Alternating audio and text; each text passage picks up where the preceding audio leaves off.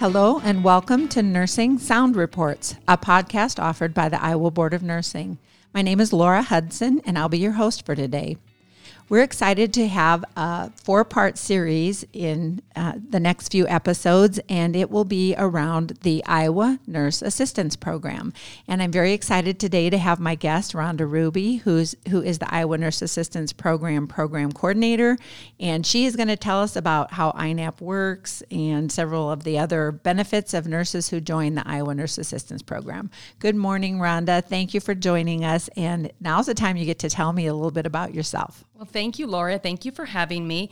I have been with the Board of Nursing since 2016, and prior to coming to the board, I have been a nurse for 31 years. I have done nursing in community health, I've done public health, I've done school nursing, and I've also done hospital nursing prior to coming to the board. Wonderful. So you have great well-rounded experience in nursing, and anybody who intersects with you, Rhonda, is fortunate to have you as their nurse. Thank you. So, Rhonda, we're going to talk about the Iowa Nurse Assistance Program, hereafter referred to as INAP. And first of all, can you tell us a little bit about how this got started? Or first of all, tell us about the series. Tell us what we're going to do in the next 4 episodes. As mentioned, we are going to do a series of 4 episodes for the podcast. The episode that we're doing today is about starting up in the program. The second episode that we're going to do in the series will be about staying on track. The third episode in the series will be about managing struggles in the program. And the last series that we're going to do, or the last episode in the series, is crossing the finish line and getting to contract graduation. So, Rhonda, can you tell us how the INAP program originated? The INAP program was started in 2016. This was a response by our board to offer an alternative to discipline program. Prior to INAP coming in 2016, typically nurses that were dealing with substance use and mental health, many times those cases were processed through our enforcement unit. Okay, so the nurses ended up being disciplined versus being helped with their substance use or mental health condition. Is that right? Correct. Many times those cases were processed through our enforcement unit. Okay, and Iowa was one of the latter states who developed the program. Is that right? Correct. We weren't the last, and there are still some states that do not have a program, but we were one of the later programs. The board identified that this was something that we needed to do, and so that was why the program was initiated. So we had some good evidence base out there from other states who've had programs that were alternative to discipline, and then Iowa joined, and we have ours now, right? Correct. Okay, that's great. So how does the program work? If somebody finds themselves and reports that they are in trouble, what happens? The program is for any nurse who is having issues with substance use or mental health.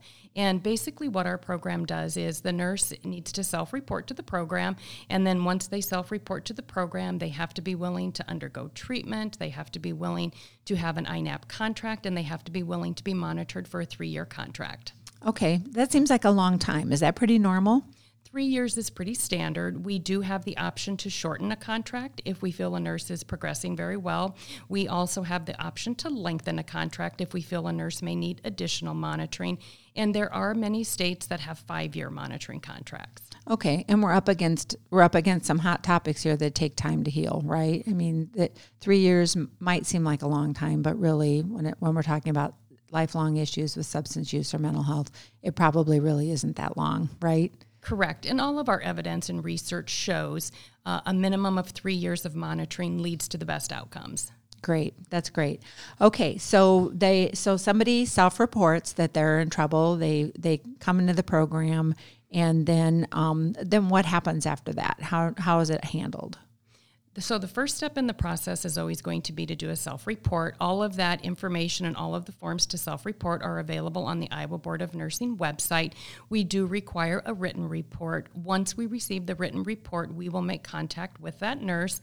And once the nurse is approved to come into the program, all licensees have to be reviewed by our INAP committee. And once they are approved, they will either continue or they will start with their recovery and treatment. We're going to be having them submit things to the board that deal with their current condition. Is that right? Correct. So our program will require that they submit quarterly reports from their recovery team letting us know how they're doing. Our program will also require that they submit to urinary drug analysis. That's pretty standard with most programs. And if they're working as a nurse, they will also be required to submit a worksite monitor report so we know how they're doing.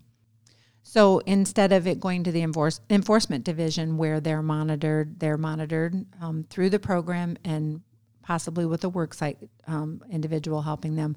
But it's confidential, isn't it? I mean, this is all confidential. If the nurse is compliant to her INAP contract, participation can be confidential in the program. Okay.